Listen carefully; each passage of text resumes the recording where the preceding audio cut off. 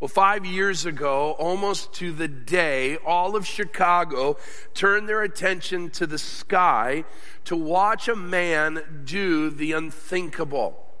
A man by the name of Nik Wallenda, who is a part of a famed family of tightrope walkers, was about to embark on one of his most difficult tightrope experiences that he had had. He was going to brave the winds of the Windy City, climb some nearly 700 feet to a wire that was suspended between 3 buildings. He was going to then, with only the help of a balancing rod, he was going to walk step by step, moment by moment, without any harness or safety net for a fall. He was going to traverse a wire that was less than 2 inches wide, and he was going to do so that he could say it can be done. He would do this again over Niagara Falls, and he would do it also over one of the canyons of the Great Grand Canyon. But he would do so to the amazement of others. And I thought it's such an amazing thing that we might just take a minute and watch this event unfold. Turn your attentions to the screen. All right, Chi-Town, let's do this, baby. You guys rock.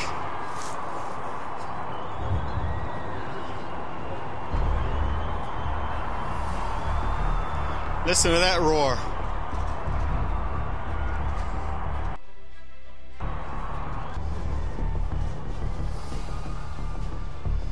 There's some wind.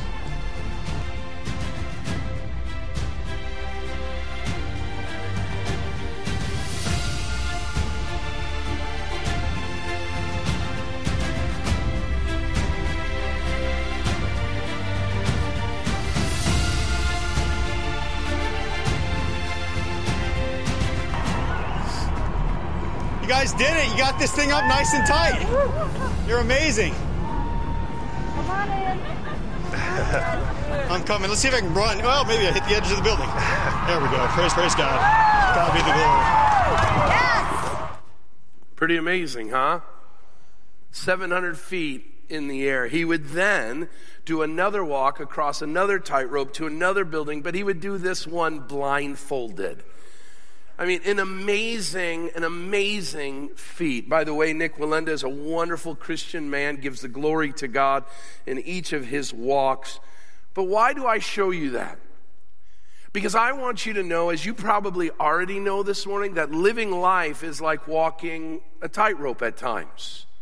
There are moments and times where the smallest misstep or the unseen circumstance, he talked about the wind, and we know how the wind howls here in Chicago. He even makes mention to it of saying, wow, I can feel the wind. My goodness, 700 feet in the air, and one gust of wind could have taken him away. While his family's watching. At one point, you see his 2 children watching him on the other side. My children watch me take out the trash and are fearful I'll make it back. And so we've lived it in the Badal family, those questions of, will it work out? But life is a whole lot like walking a tightrope. It's delicate.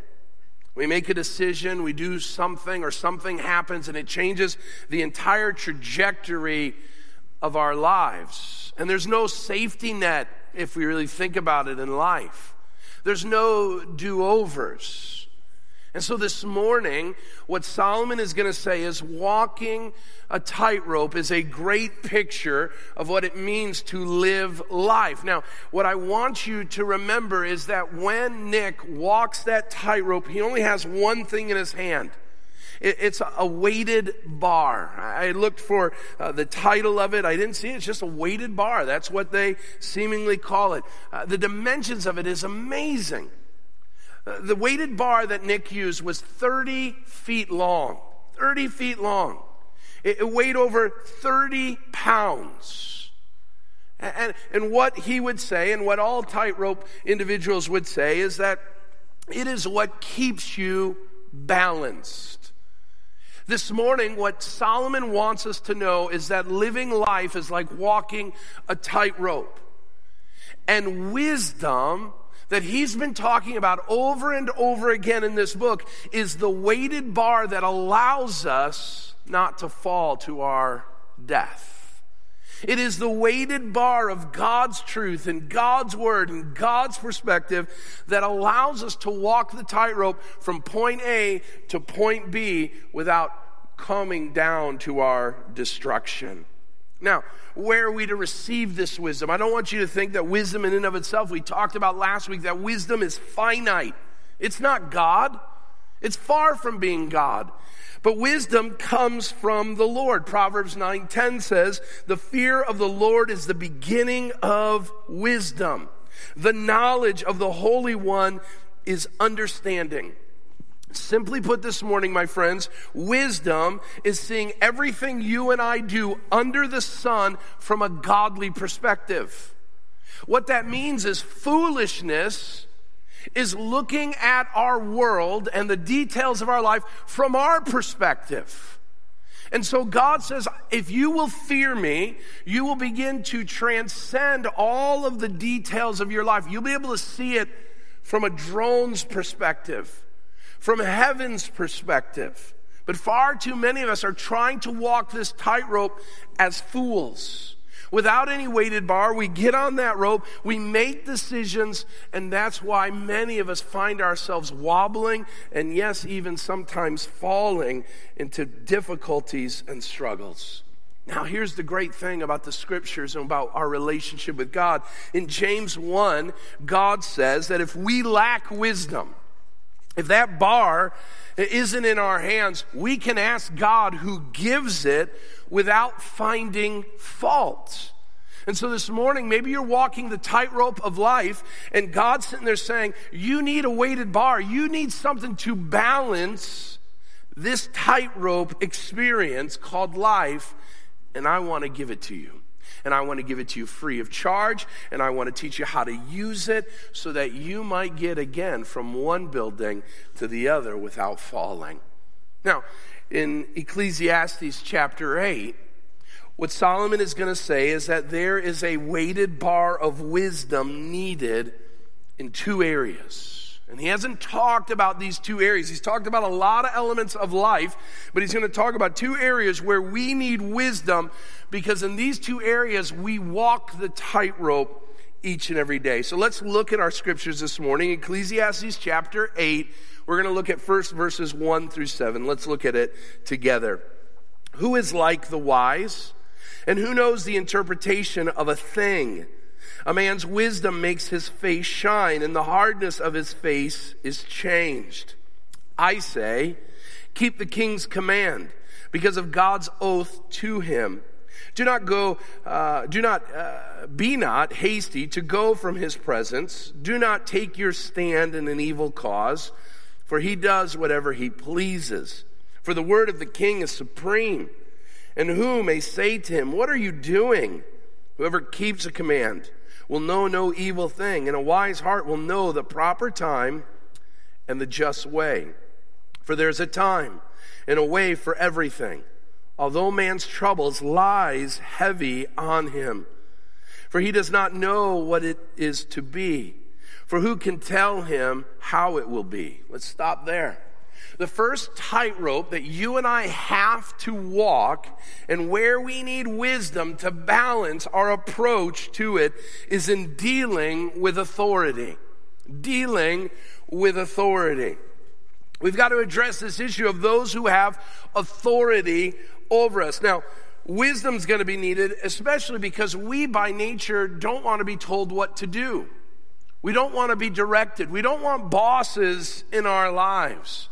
I, as a middle son, recognize how little I liked bosses when my older brother told me what to do. And no one had to teach me to fight back on that. It was inherent in who I was as a human being. But here he says you need to honor, you need to respect, you need to obey the king. How ironic that the king says, I want you to obey the king.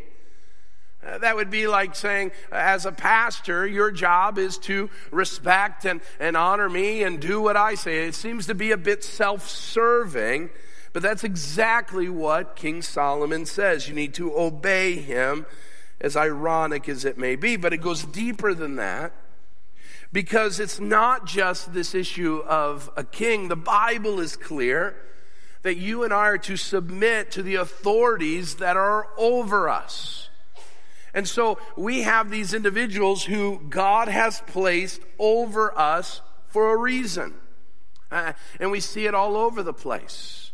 Tomorrow we're going to go to work, and for many of us there will be someone who is over us, who has authority over us, one who supervises us, one who tells us what to do. For our kids that are in the schools tomorrow, they're going to have a teacher and principals and staff that are over them. They're going to set the rules. They're going to set the expectations. They're the ones giving the test. They're in authority over the kids. Children, you have another authority, and that is with mom and dad. We're going to drive out of this parking lot, and some of you are going to be extra hungry heading off to breakfast, and you're going to hit the gas a little hard, and there's going to be lights in your windshield or your rearview mirror, and there's going to be an authority who says, pull it over, here's a ticket. We have authorities all over our lives. Let's just face it, as Americans, we have the great opportunity of doing what we did this last week and voting for those who are going to govern over us. And what do we do when we don't like what they say? We don't like how they operate. What are we to do? What is to happen? Well, the foolish thing is that Solomon says the foolish thing that we can do is that there is a right way and a wrong way to deal with authority. Notice in the text, it says in verse 5, whoever keeps a command will know no evil thing, and the wise heart will know the proper time and the just way. For there's a time and a way for everything, although man's trouble lies heavy on him. What it is the king is just sapping this individual of all joy, of all peace. And maybe this morning you're under somebody who's got you all full of angst. And he says there's a foolish way to do things and there's a wise way to address that. Let's deal with the foolish first. The foolish, there are three things that we should not do. Number one, write these down. It may be helpful for you. We need to be careful not to push off the authorities around us. Notice in verse 1, we are to keep the king's commands, or we are to keep the commands of those in authority. To push away is to do the exact opposite. And so maybe today, you don't like your boss, and your boss tells you to do something, and you just say, you know what, I'm not going to do it. I have no intention of doing it. I know that that's required of me, but I don't like you, and I don't like you telling me what to do, so I'm not going to do it. There will no doubt be teenagers in our midst who don't like the authority of mom and dad, and they say, listen, I'm not going to do what mom and dad want. I'm going to push away their commands, and I'm going to do it my way on my time because I am my own authority. Criminals find themselves pushing off authority, that is breaking laws and even abating the individuals who are coming to incarcerate them, and they're put away into jail. And so we see that it's easy, it's a part and parcel to us as human beings, the desire to push away authority. Now, the reason why we shouldn't is because he says very, very clearly that these authorities are there because God's put them there. That God's given them an oath. He's given them their job description, their role. The second foolish thing that we can do is when we don't like authorities is not just push away authority, but allow our passions to get the best of us. The text says, do not be hasty to go from his presence. And so the picture here is the king tells his subjects something to do, and literally the individual shakes his fist and begins to bark out what he thinks of the authority, what he thinks of the king, what he thinks of his boss, what he thinks of his parents, what he thinks of his teachers. And here Solomon says, be careful that you don't allow your passions to get the best of you. The idea here is what Solomon is saying is that authorities are going to make at time your blood boil. At time, authorities over you are going to do things that you don't think is fair, you don't think is right, and your initial thought, your initial response is, I'm going to give them a piece of my mind. I'm going to tell them, I am going to set the record straight. I'm going to allow my anger to boil over and my words to begin to spout off all the things I think of the person. And sadly, the fool will regret saying those things many times. For some, we have said things out of anger that have cost us dearly because of authorities over us. So we need to not push away authority. We need to be careful not to let our passions get the best of us. Number 3, he says that we should not participate in ungodly rebellion. He says, don't take your stand in evil schemes and in evil causes. Now, we need to ask the question, is there ever a time to rebel? And I would be hypocritical to say that no, there's never a time to rebel. There's never a time to take your stand. There's never a time where you go up against authority and say, I'm sick and tired of being sick and tired. And the reason why I'd be hypocritical is because I'm an American, and this country was built on a rebellion. It was built on a group of people taking their stand and saying enough is enough. I would be hypocritical as a pastor of a Protestant evangelical church because we are not Roman Catholic. We protested. Martin Luther says, here I take my stand. I can do no other. Enough is enough. You can't sell, Mr. Pope. You can't sell tickets into heaven was the issue in Luther's day. You cannot do that. And I'm not going to stand idly by watching my parishioners think that with a little money and a certificate of paper that they're never going to face the flames of hell. There is a time and there is a place for rebellion. There's a time and a place for protest. There's a time and a place for standing up and letting your voice be heard. But here the writer Solomon says, be careful that when you take your stand, you are righteous. Don't allow your tactics become evil. Don't allow your words to be slanderous. Don't allow your actions to be seen by others as evil. And that's a fine line. We've got to be really, really careful on how we operate that. And you see that even within the most righteous of rebellions. There are things in our American Revolution, if you read them, that you would be ashamed of. Things that we did, innocent people that got caught in the wake of it. Within the Protestant Reformation, some of Luther's own followers began to burn down churches and see people put to death, of which he was horrified by those things. You see, when you take a stand, you have to be so very careful because the unintended consequences that can come might be greater than you ever thought or imagined. And so be careful not to think that your righteous cause is righteous, therefore you can do whatever, say whatever you want against those governing authorities in your life. Is there a moment to take a stand? Yes, but you need to do it in a way that honors the Lord.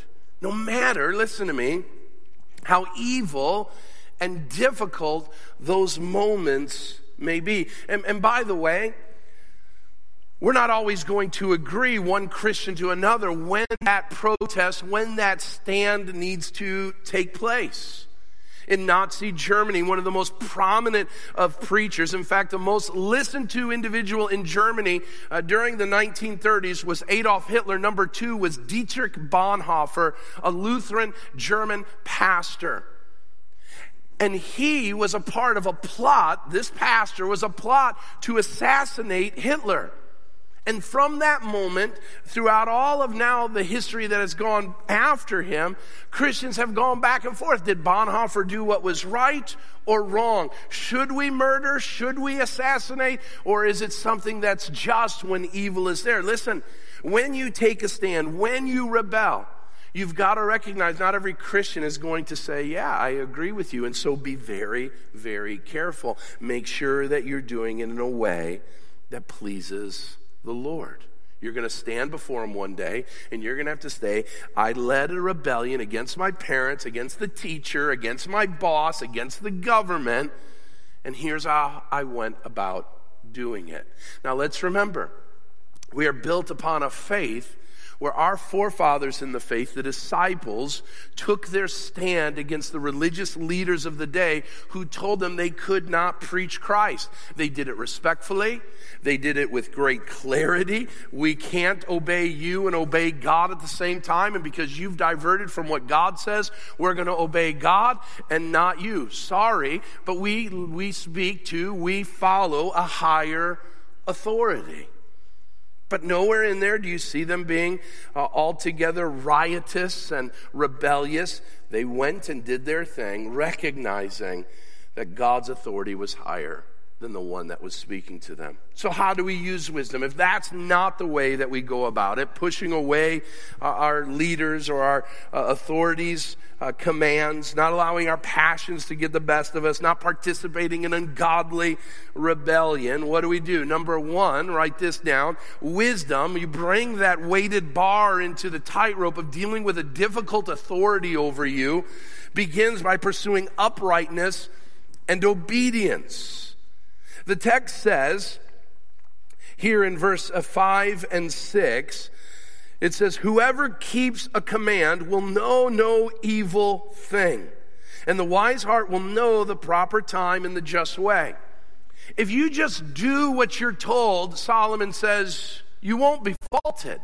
Now that's not completely true, because there is no doubt individuals who are towing the company line who find themselves always in consternation of whether to follow the authorities over them or to obey God.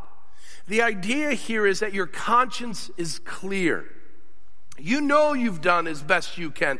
You know that you're seeking to honor those authorities to the best of your ability. And you can sleep at night knowing you're not a rebel, even if it means you have to stand opposed against them. And so what we need to do, wherever we're at, whether we're a child within a home of parents, whether we're a kid in a classroom with a teacher, whether we're in place of employment with an employer, or whether we're citizens of this country under this government, we need to do our best to live lives of obedience. 1 Thessalonians chapter 4, verses 10 through 12 says we are to live quiet lives. We're not to be known as rabble-rousers. We're not to be known as disobedient, riotous people, but we are to live quietly so that God's name may be glorified, that the world may see that, listen, we are about the change of hearts. Now, the reason why that's altogether important is if you do what you're told, if you are compliant as best as you can, as far as it depends on you, that you're living at peace with the authorities over you, when you do cry foul, now it means something. But if you're constantly complaining, constantly bickering, constantly bringing up how the establishment or how the head honchos are not doing their job, no one's going to listen to you. But when the quiet one who's at work on time and does what's asked of him says, hey, wait a minute, time out. I can't do that. It shines a light much brighter than it would if you're the complainer or the one who's constantly seeking to create rebellion.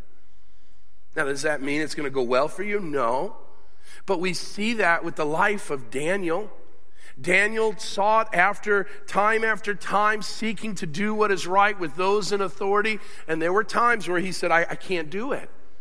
And it caught the attention of those around him. It still landed him in the lion's den, but it brought a perspective that, wait a minute, why was Daniel so compliant with point A's through L? Now at L, he's unable to do it. Something changed. Something is different.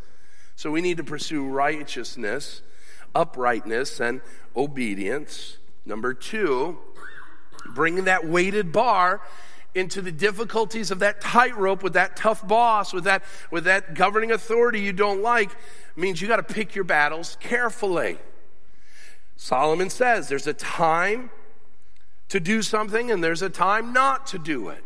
Remember, this harkens back to Ecclesiastes chapter 3. There's a time for everything. There's a time for peace, he says, and there's a time for war. And you and I need to, with God's help and God's wisdom, recognize, is this the battle? Is this the moment? I've been talking with a friend of mine who is, and I'm thankful for a ton of our people who are teachers, administrators, staff within schools. And let's just face it, living in and doing commerce in the public spaces is getting more difficult. The world is saying we've got to define things the way the world does. We have to declare things that the world says are important for us to declare. And this hits especially for those that find themselves in areas of public sector, including our schools. And one of our educators was saying to me, I've got to figure out where the line is for me. Because there seems to be a lot of lines that I've got to ask the question, is this the line that I take my stand? Is this the line that I take my stand? Or is there a line later on I will? And he harkens back to the story of Shadrach, Meshach, and Abednego in the book of Daniel. These guys living under authority, they're living in captivity. And they no doubt had to allow certain things to go. They were living in a pagan country. And one line after another, no, I'm not going to pick that battle. No, I'm not going to pick that battle. No, I really want to pick this battle. But wisdom says, wait, I'm going to keep my tongue. I'm going to keep doing what's right. And the story of Shadrach, Meshach, and Abednego is that Nebuchadnezzar, the king, brings out a statue. He says, everybody's going to bow down to this statue. And that's where those three Hebrew boys say, you know what? This is our stand. This is our battle. And we need to stop and we need to say, no, we could do everything else you asked of us. We didn't like it, but we wanted to be faithful to you as we believe that God is faithful in putting you in high places that you're in. But this is a bridge too far. And for you, Christian, who find yourself there, you're going to have to pick that battle. And I would seek a multiplicity of counselors. I wouldn't spout off and say, there's the battle. And don't run headlong into it. Let's remember Peter, on the night that Jesus was betrayed and arrested, Peter picked his battle. He pulled out his sword. He cut off Malchus's ear. And Jesus says, wrong battle. You're doing the wrong thing. And some of us are ready to wield the sword, and Jesus is saying, hey, I got a bigger plan. And now you got yourself running headlong into something that you shouldn't. Pick your battles carefully, Solomon says. Finally, look for God-given processes to address your issue. Verse 5, there is a just way of addressing this. There's a just way. We live in a country, listen to me, we live in a country where, and I'm thankful for God for it, that there's recourse to our struggles when it comes to authorities.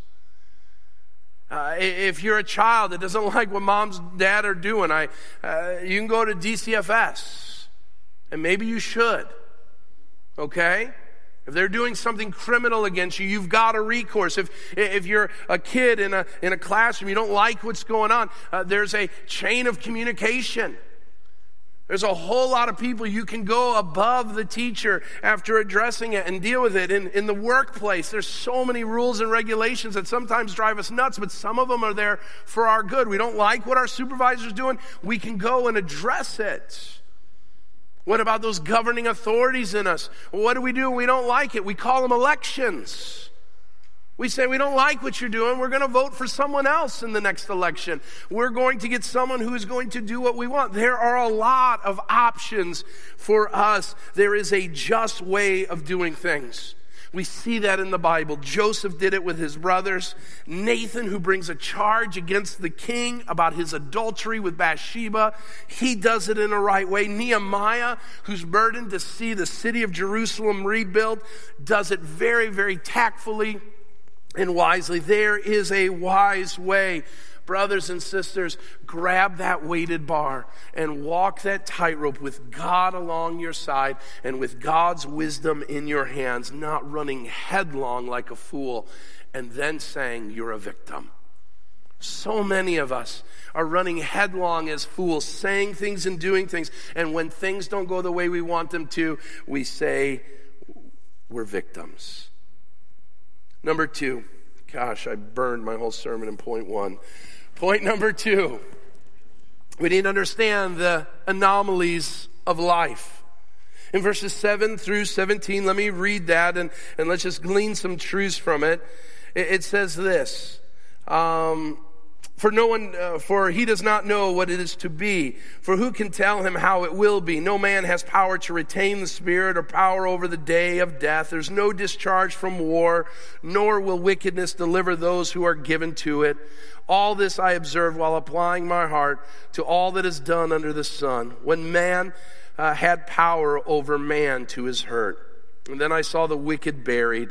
They used to go in and out of the holy place and were praised in the city where they had done such things. This is also vanity. Because the sentence against an evil deed is not executed speedily. The heart of the children of man is fully set to do evil. Though a sinner does evil 100 times and prolongs his life, yet I know that it will be well with those who fear God because they fear before him. But it will not be well with the wicked. Neither will he prolong his days like a shadow, because he does not fear before the Lord.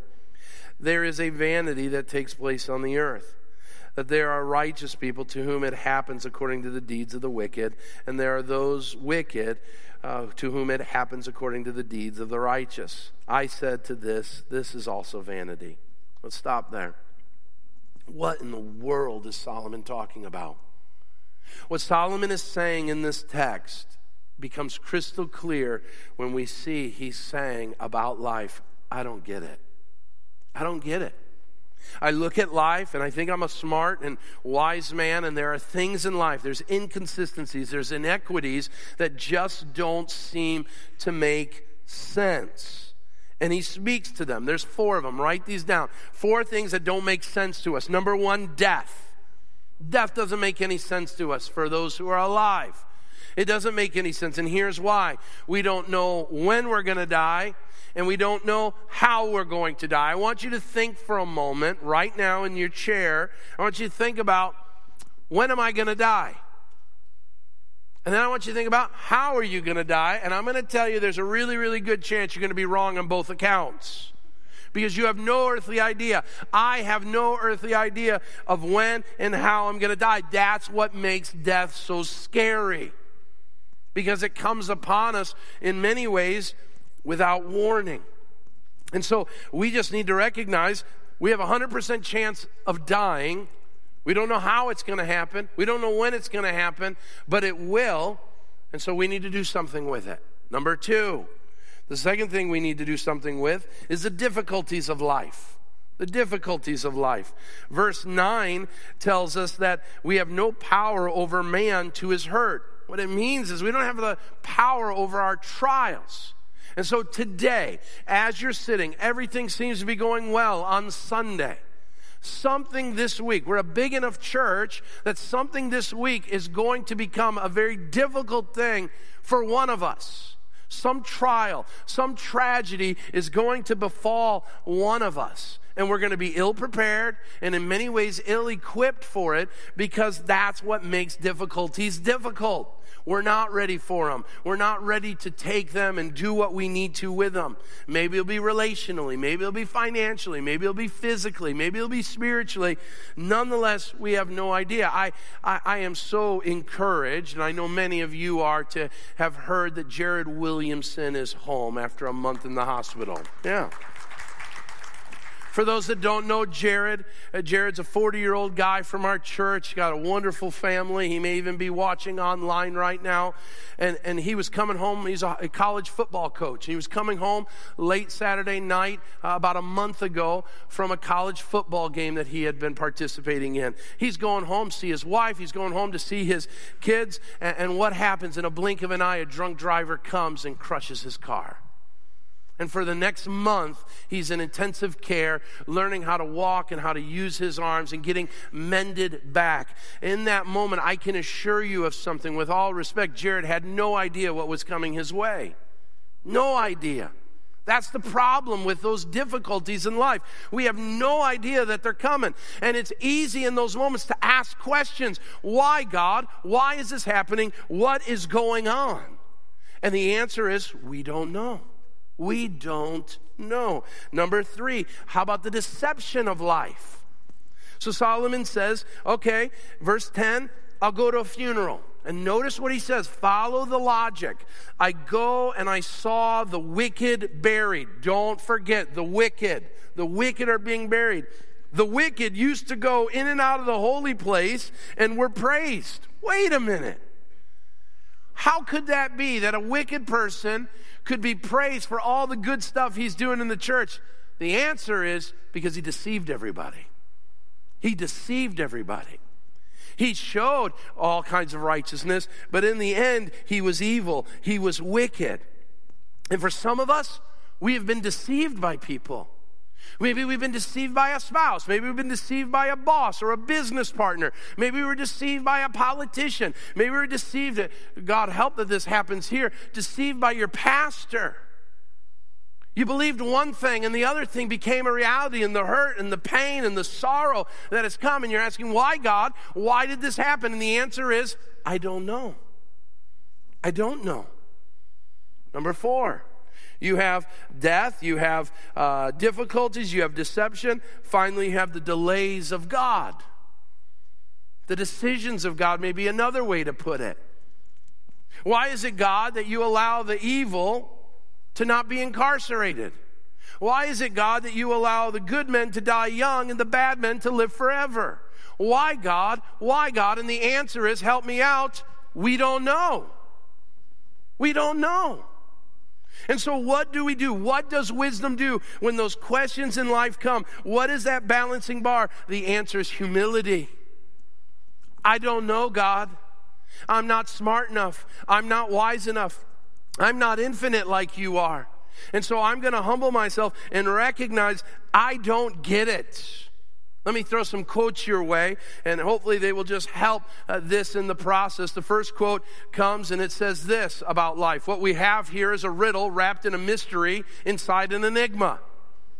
If you don't get it, that's the reason why it's said. Life is hard.